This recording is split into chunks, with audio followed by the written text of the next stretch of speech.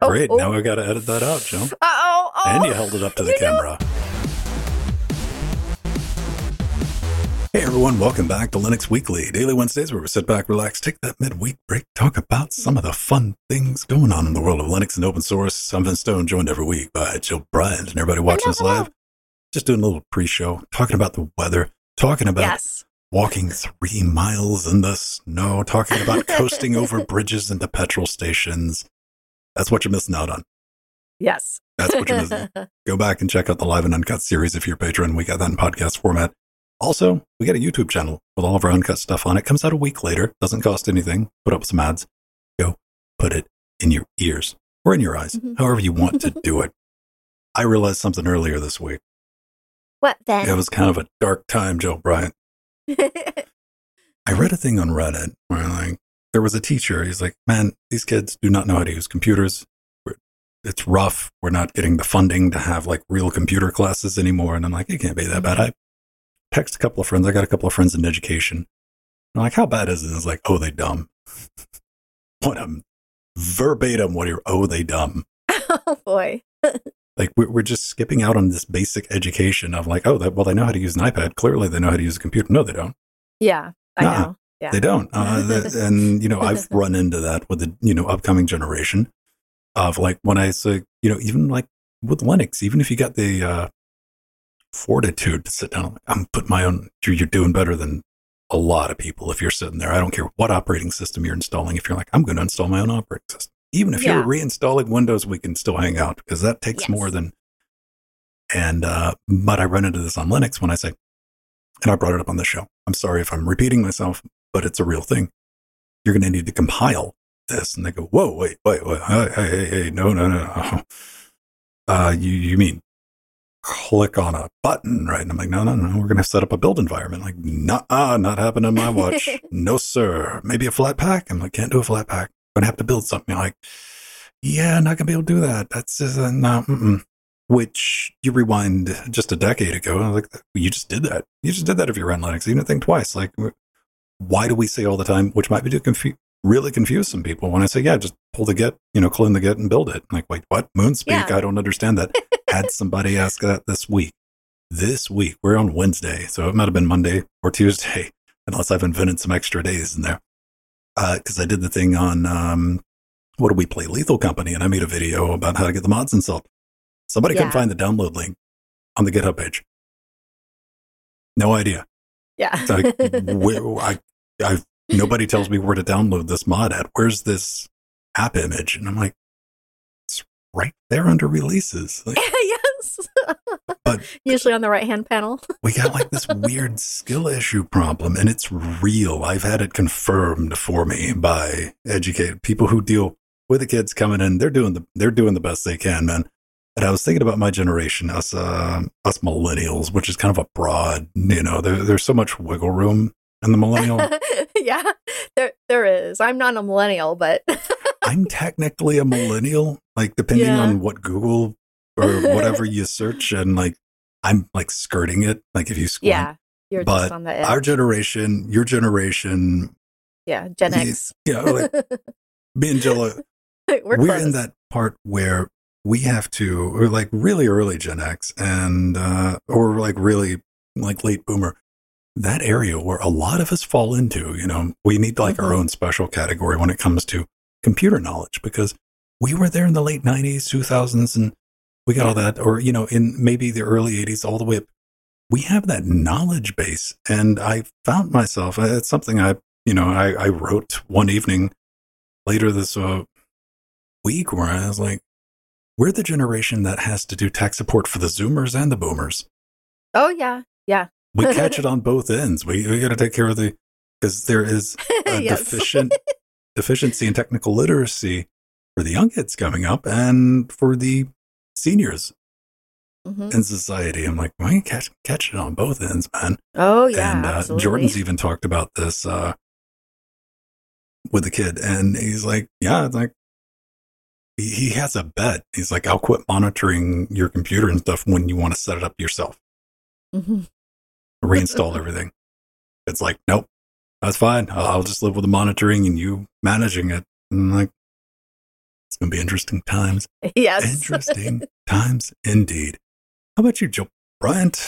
Oh, boy. Speaking of weather, right? Yeah, speaking of weather, we are having the Pineapple Express atmospheric river apocalypse here in Southern California and all the state of California. It keeps raining and raining and raining, but we actually really need it. And what was really cool, then, this morning I woke up and there was sun. So I was happy to see the sun today. Woo! So pretty. So that was really nice. And during this atmospheric river, I've been having fun playing demos for the Steam Next Fest and adding kind of my favorite. When I play through my favorite demos, you got to make sure to hit your wish list so that you'll notified when the full game becomes available. And some of the games I've been playing, one is Eric and the Ruined Kingdom. It's really cool. It's kind of like a Monument Valley kind of game, a 3D platformer where, depending on what angle you move the mouse, the structure lines up and your character goes around it. So that's been a lot of fun. And then, did you know there's a Lost in Space game coming? And it's really, really quite fun. Is it VR so I can play as the robot and I pretend I snap and just go around color coding? I don't, you know what? I didn't check if it had VR support. Dude, I really like the one thing about the movie. Who remembers the early 2000s Lost in Space movie? Yes. That happened. I really enjoyed the robot in that movie. I'm like, all right, I like that Robbie the robot, right? Yeah. Well, this is actually Danger, Will Robinson. This is the takeoff of the original series of Lost in Space done in the 60s. And it's very well done, very tongue-in-cheek.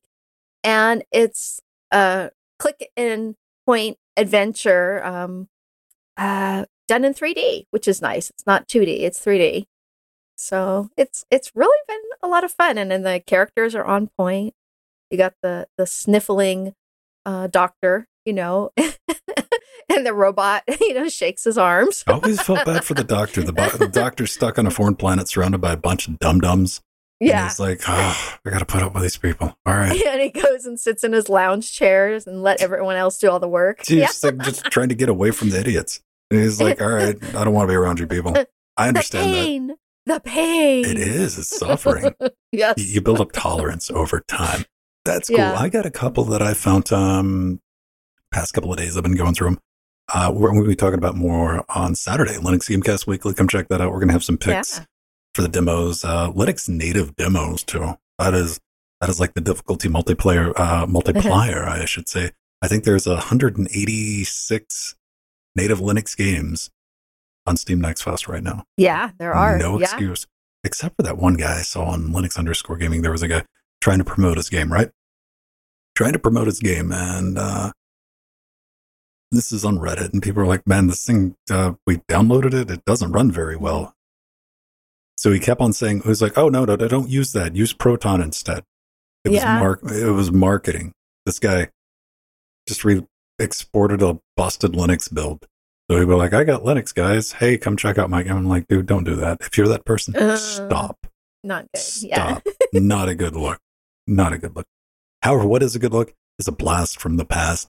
Something we probably all used at one point, or at least you've installed it due to there's no way you can put Linux on a disk. Yeah. So this definitely isn't Danger, Will Robinson, which is awesome. This is awesome sauce, actually. And thank you to Arthur, our advisor on Patreon, and our friend in chat for putting this story in our show suggestions on our Discord. You can do that if you become a patron. So one of my favorite mini Linux distros of all time is back. DSL, or Dang Small Linux. I'm not going to say what the D actually says at the beginning because I can't say that live on air. So let's just say Dang Small Linux. And that small Linux distro that came out in 2002, that just pulled my heartstrings and let me discover the beauty of the Fluxbox X window manager. Yeah, that is the distro where I fell in love with Fluxbox. But DSL Linux is no longer 50 megabytes and tailored to 486 computers that I used to run it on and the like. And I installed it on lots of my vintage computers here in my collection. The creator, John Andrews, states, the new goal of DSL is to put as much usable desktop distribution into an image small enough to fit on a single CD or a hard limit of 700 megabytes. This project is meant to service older computers and have them continue to be useful far into the future. So they've upped their storage game, Vin. For sure. DSL is we now... kind of brought that up just a little bit in the pre-show before we even went live, man. Isn't it kind of strange? Like, we're looking at like that 700 megs, and that used to be the full Linux distro. Yeah. It was not that long ago, you know. We're talking like 12, 13 years ago. Like, we're like, oh, that's the small version now, huh? Yeah. So true. So DSL is now based on the small and robust Debian-based distribution Antix Linux, which I really love. And Debian's app is now actually fully enabled, unlike the original.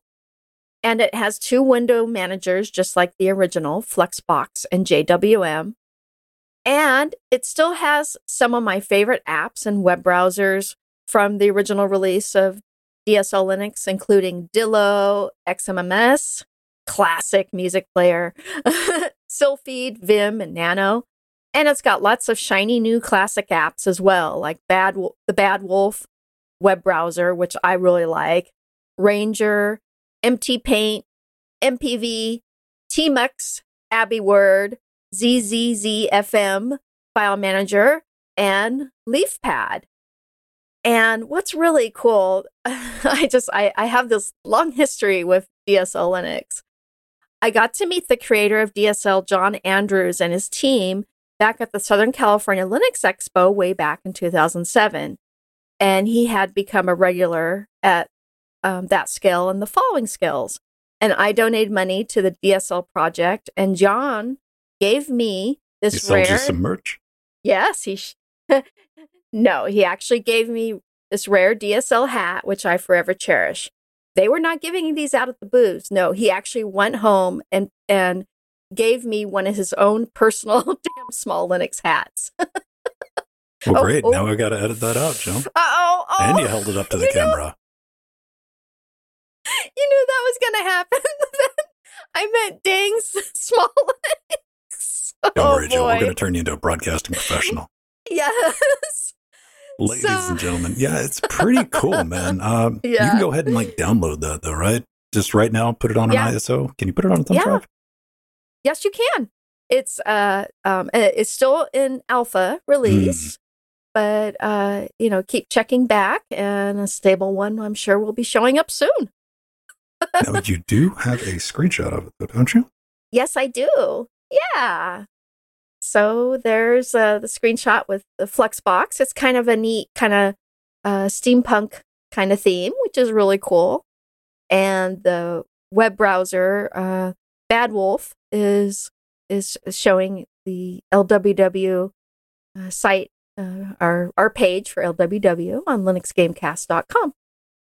And there's Conky running with all the stats. It's really cool. It's a really nice theme. I like this theme. And I like how it used the orange theme from Flexbox to match the background. Pretty cool. That's a weird blast from the past.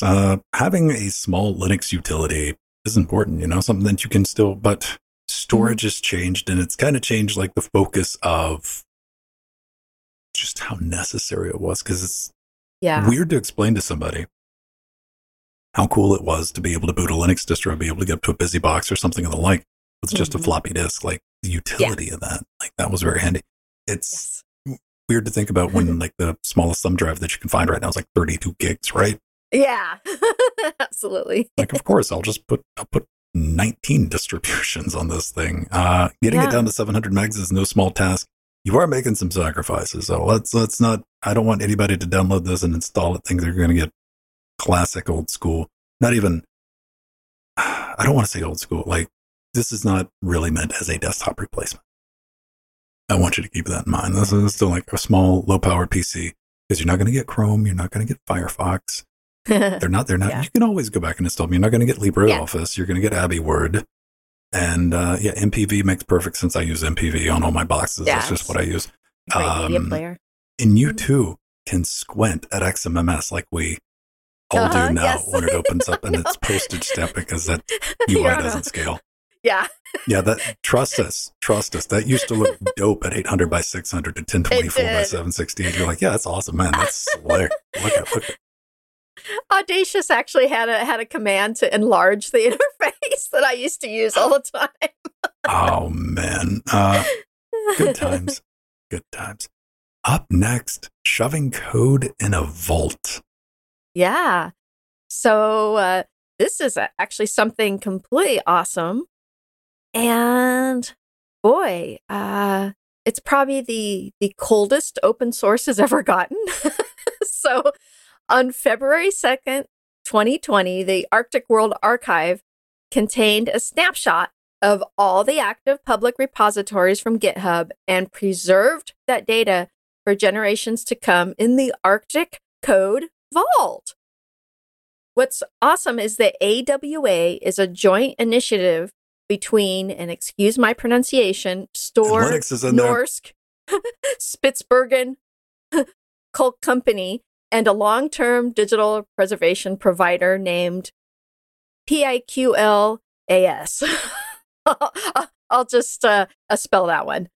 So the Arctic World Archive put the GitHub data inside a sealed chamber in a decommissioned coal mine deep underground, about 250 to 300 meters. It's pretty wild, man. I mean, it really is. I've taken that snapshot in 2020, just behind the scenes doing the thing, and they put it on film. They put it on film. And just not your regular, ordinary celluloid. No. This is 1,000-year hardened film that probably might last that long. We don't know because it hasn't been around for 1,000. I love it when something says, this is going to last this long. I'm like, so you've made one 1,000 years ago? No, but hey, that's beside the point. Now, instead of pictures, they decided to go with QR codes, as they were showing in the video for our audio listeners. 186 reels is what it took to put this archive together. So you get 21 terabytes of storage out of 26 reels of film with QR codes on it. So the data density is not that high, but it should stick around for a while. And of course, with each reel, there's an index guide showing basically how to, the future humanity, how you can recover the data bits that are on the reels of film. The only thing I would take exception to, maybe the film's going to stick around for 1,000 years. The instructions to extract the data should be carved in stone. Yeah. Why? Let me tell you why. We know stone sticks around for 1,000 years because it's all over the place with writing on it. Or they could make stones with QR codes on them. No. I mean, it would be, cost prohibitive, but yes, that's my compromise. Like the instructions to get the data off, like put some tablets in there. You don't have to. You can use clay. Don't write it in cuneiform, but we know the longevity of that medium for storing data is top notch, even when it's just out in the open. So it's still a really cool project. I would bring it up. It's fun. Yeah, glad Jill put it in the notes. Now. Yes. One thing you might know me from is I do a bunch of audio stuff. Now, I don't do, hey, I want to play around with audio. There's plenty of people do that. I do hey, I want to set up a recording studio and I want to get to business. Like I want something that works and works good. Pro level stuff, real pro level stuff. Can you do it on Linux? Yes, you can. Always try to help with that. And we all know about PipeWire. PipeWire's the future. PipeWire's great. It's going to be the one sound system to rule them all. And somebody, a user in the Interfacing Linux forums, we have forums over there, where if you ask me a question, I will answer your question personally. I was like, hey, man, I got a FireWire interface. I'm using PipeWire. Well, we found out after a couple of back and forths, cool thing about forums, kids, you can go back and read the conversation as it's happening. And PipeWire, huh? Well, you should be able to use the FATO drivers. If you get a FireWire audio interface, why would you want one? Guess what? I did a video very recently for Interfacing Linux comparing a audio interface, a brand newish, 2019 Scarlett Gen 3 versus one from 2010 and from PreSonus. Guess what? Spec-wise, same thing. Needle hasn't moved, kids, despite what marketing and the advertisers want you to believe. Like, we figured this analog digital conversion stuff out like back in the late 90s and early 2000s, and I'll say that until I'm blue in the face. So that's why I'm so gung-ho for FireWire audio being able to keep that equipment around out of landfills, and it's still usable. It's not like you're taking a quality hit by using it. It's the same stuff. But person wanted to use with FireWire audio interfaces, there's two sets of drivers. There's the ALSA stack, which is the great one. Buddy Tack created that. He's a madman. But what it lets you do is use your audio interface as a sound card. You plug it in and it just shows up like the Focusrite does. You know, you get one of the little Scarlets or you get a Motu or whatever you got a Go Alexa, you plug it in, it shows up. Linux is good like that. Good to go. Nice. Those aren't the drivers you want for your pro audio, though. FireWire audio interfaces are not sound cards. They were designed as professional audio recording interfaces. They were designed to be cut in, cut on, cut in. I don't know how you do that, but if you find a way, send me a note. You cut them on and you connect them to your PC and you use your digital audio workstation. You use your DAW, you use Reaper, you use Bitwig, you use whatever, Pro Tools, Audur. That's what they're made for. That's what they were designed for. They're professional recording interfaces. They were not designed, also sound cards watching you. No, that was never in the design spec.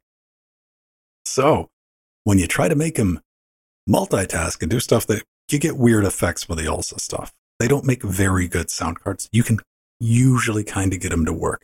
That was the example I did in my most recent video of holding up and like these two look an awful lot alike, but they're completely different beasts. Like one thing, that FireWire interface has a full-on DSP in it with a built-in mixer and a bunch of other advanced psychotic stuff. Focusrite's just a USB external sound card. Okay, it just happens to have a microphone input in the front of it. Different devices. Now, this person's like, but you want to use those FADO drivers to do pro recording. What the FADO drivers do is put a FireWire interface into its original mode. It's like all I do is I process, I'm capable of like starting up, I can run my mixer, and I can connect to a digital audio workstation. When you're running the FADO drivers, you're not listening to YouTube videos or Spotify, you're not playing games, it doesn't even show up on the system as a sound card. And that's what this person wanted. And I said, well, PipeWire's not too bad. I think Wim even posted a thing about FADO drivers on the PipeWire page. Here, try this. They tried it. I said, I can't get anything working. And of course, I got to show up. I'm like, well, let me handle it. I'll show you how to do it. It won't be a problem. It was a problem. Cool. It was a problem. So I played around with it for a little bit. This is a post I made on Twitter. I'm like, FADO loads, then crashes after a few minutes. No audio. I'll play around with it. Maybe I'll get to it. And Wim writes back. He's a creator of PipeWire. He's like, I still don't have a FireWire device to test. I'm like, oh, geez. Okay, well, I guess I need to do some testing. Yeah. Welcome to Interfacing Linux, kids. This is a website I've been working on, but that's exactly what I did. I did some testing, Finstone testing. So I ran it through everything you'd need to know about Pavu Control, QP Graph, how it works in the different modes. You know, I just grabbed a FireWire interface from the stack and how you can set your sample rate and buffer size. This is something you need where you wouldn't typically ever even think about this with desktop audio, but if you're switching between sample rates and buffer sizes between sessions in your digital audio workstation, found a good script to do that from the command line so you can automate it. What type of round-trip latency latencies you're going to be dealing with the ALSA drivers, they're pretty bad. But the ultimate conclusion is, you know, how it runs with Reaper performance as well. All the digital audio workstations expect to work with ALSA or Jack. So PipeWire's got a couple of modes. PipeWire's got a mode where it can work with Jack and work with ALSA, but PipeWire's also got a thing where it can be Jack. It has its own Jackness to it. And it's pretty bad. I mean, it does function, but it's much higher latency, much higher CPU usage. So you're better using PipeWire with the Jack compatibility where it's still, you know, just kind of hooking up with Jack. That's good. Unfortunately, after an entire day of throwing everything I knew to throw at it, I couldn't get the FADO drivers to work. And that seems to be, that's where we ended up in that forum post. All this will be linked in the show notes. You can kind of see us going back and forth. We came to the same conclusion of like, the scaffolding's there, but it just doesn't function yet. So my recommendation, as I said in the video and in the post, is if you are the person who is fully aware, because what I don't want people to do is, you see something like that PreSonus I used in the video, it stomps a little Scarlett Solo. Those are like $99. They got one input, one output, in stereo. Like that PreSonus, again, it's got the mixer. And again, audio quality, DSP's way better. Well, let's just say equal. Let's just be fair. Let's just do it like that. But that PreSonus has got digital in, it's got MIDI out, it's got like 8 inputs. When you're looking at it as a recording interface and not a USB sound card, way better device. I don't want people running out and buying one of those and trying to turn it into a sound card to, use with Discord and Zoom calls and stuff. It's not going to be a great experience. But for those of you looking to record some music, people, record your voice, track a drum kit, all the fun stuff you get to do. You got a MIDI keyboard. It's got hardware MIDI built into it. Most of them do. The Fado drivers, not going to work for you on PipeWire. And those are the ones you want to be using if you're using a FireWire audio interface as a recording interface, not a sound card. So keep that in mind. And I'm going to say, yeah, because who knows? One might be able to go over to the FireWire store and pick one up. Yeah.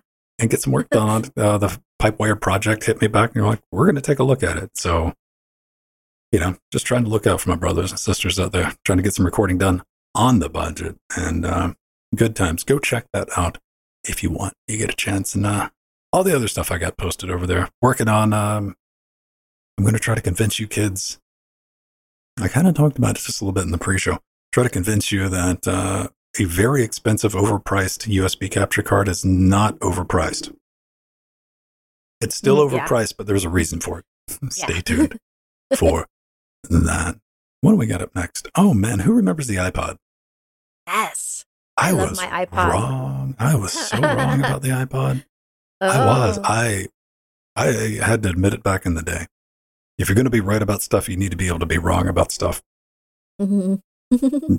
Nobody trusts anybody who's always right all the time. When that came out, I said, that was silly. Apple announced it, kind of like we all saw the, what is it? What is the new Apple VR toaster thing called? The thing you put on your head. Studio Pro. What do you call it? Vision. Is it the Vision? Okay, maybe it's called the Vision Pro. That's stupid. I always forget the name of that thing, even though I've been talking about it a lot. I saw it right there, Vision Pro. All right. Yeah, I saw that. I'm like, that's dumb. Said the same thing when I read my first little announcement about the iPod. I'm like, that's stupid. Don't nobody want that. Don't nobody need that. We already had Nomad hard drive players. We have Rios from Diamond. We're like, we're good, man. We got all these MP3 players. And like, Apple's making that thing so expensive compared to all the other ones, too. And it was a FireWire device. Who's got FireWire? True story, kids. And I was wrong, man. I was like, hey, nobody gonna buy that. Everybody bought one. Mm-hmm. Everybody bought one. I still didn't buy one. I was that edgelord. I'm like, whatever. I'm gonna. Did I ever buy one of the hard drive? I might have. I don't remember. It was too long ago. Oh. Anyway, if you want to revisit that, maybe you didn't buy an iPod at the time, or maybe you wanted something iPod-like, or maybe you do now. I want to tell you about this. Tangara. Yeah. It's on Crowd Supply. So what is it? You're thinking about it, man. It's open source iPod-inspired portable music player. Now, why would you want that in 2024? Those of you who might want to listen to music on the go without the distraction of a mobile device sending you push notifications. Did I mention it's completely open hardware and open software? 300 people have already backed this, so the campaign is good. They've pledged $135,000. You can reserve one right now for $249 if you want to get one pre-made, which I think is pretty neat. Now, out of the box, you're going to get 3.5 millimeter, your standard headphone jack, Bluetooth, which should be upgradable in the future, via software-defined radio, Wi-Fi 4, USB-C for charging. Pretty cool. Yeah, it's Pretty really cool. I mean, I actually had a first-gen iPod back in the day, Vin, and later on, I ended up putting Linux on it.